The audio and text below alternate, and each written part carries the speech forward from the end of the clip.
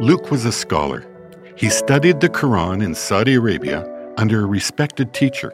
He often found himself at odds with Christians and spent 3 years fighting against them.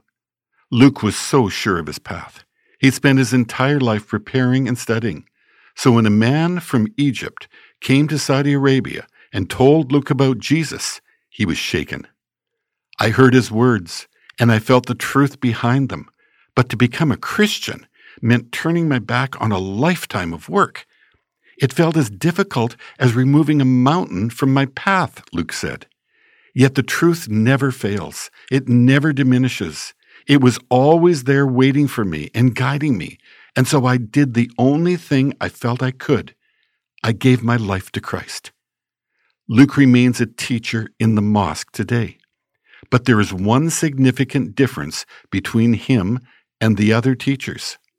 Luke proclaims Jesus and the Bible as truth. His circle of influence is vast. When Luke talks to people, they listen, and that is why, for now, he remains in the mosque. The Lord is using me to reach people for his kingdom that would never have listened to anyone else, Luke said. I tell them that unless you believe in Jesus, you are not living in the truth. Not everyone is open to the gospel. Some walk away, he says, but a significant number of people stay to hear more. They engage in a conversation about Jesus, and their hearts begin to soften. When Luke first began telling people about Christ, he did it secretly to avoid persecution. But now it's out in the open. There is no more hiding, and people are responding to the gospel and turning to Jesus Christ as their Savior and Messiah.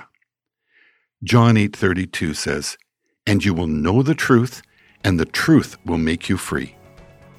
Luke discovered the truth, and he found the freedom he never knew he needed. That is the God we serve. He sees us when we don't know we're lost and offers us everything.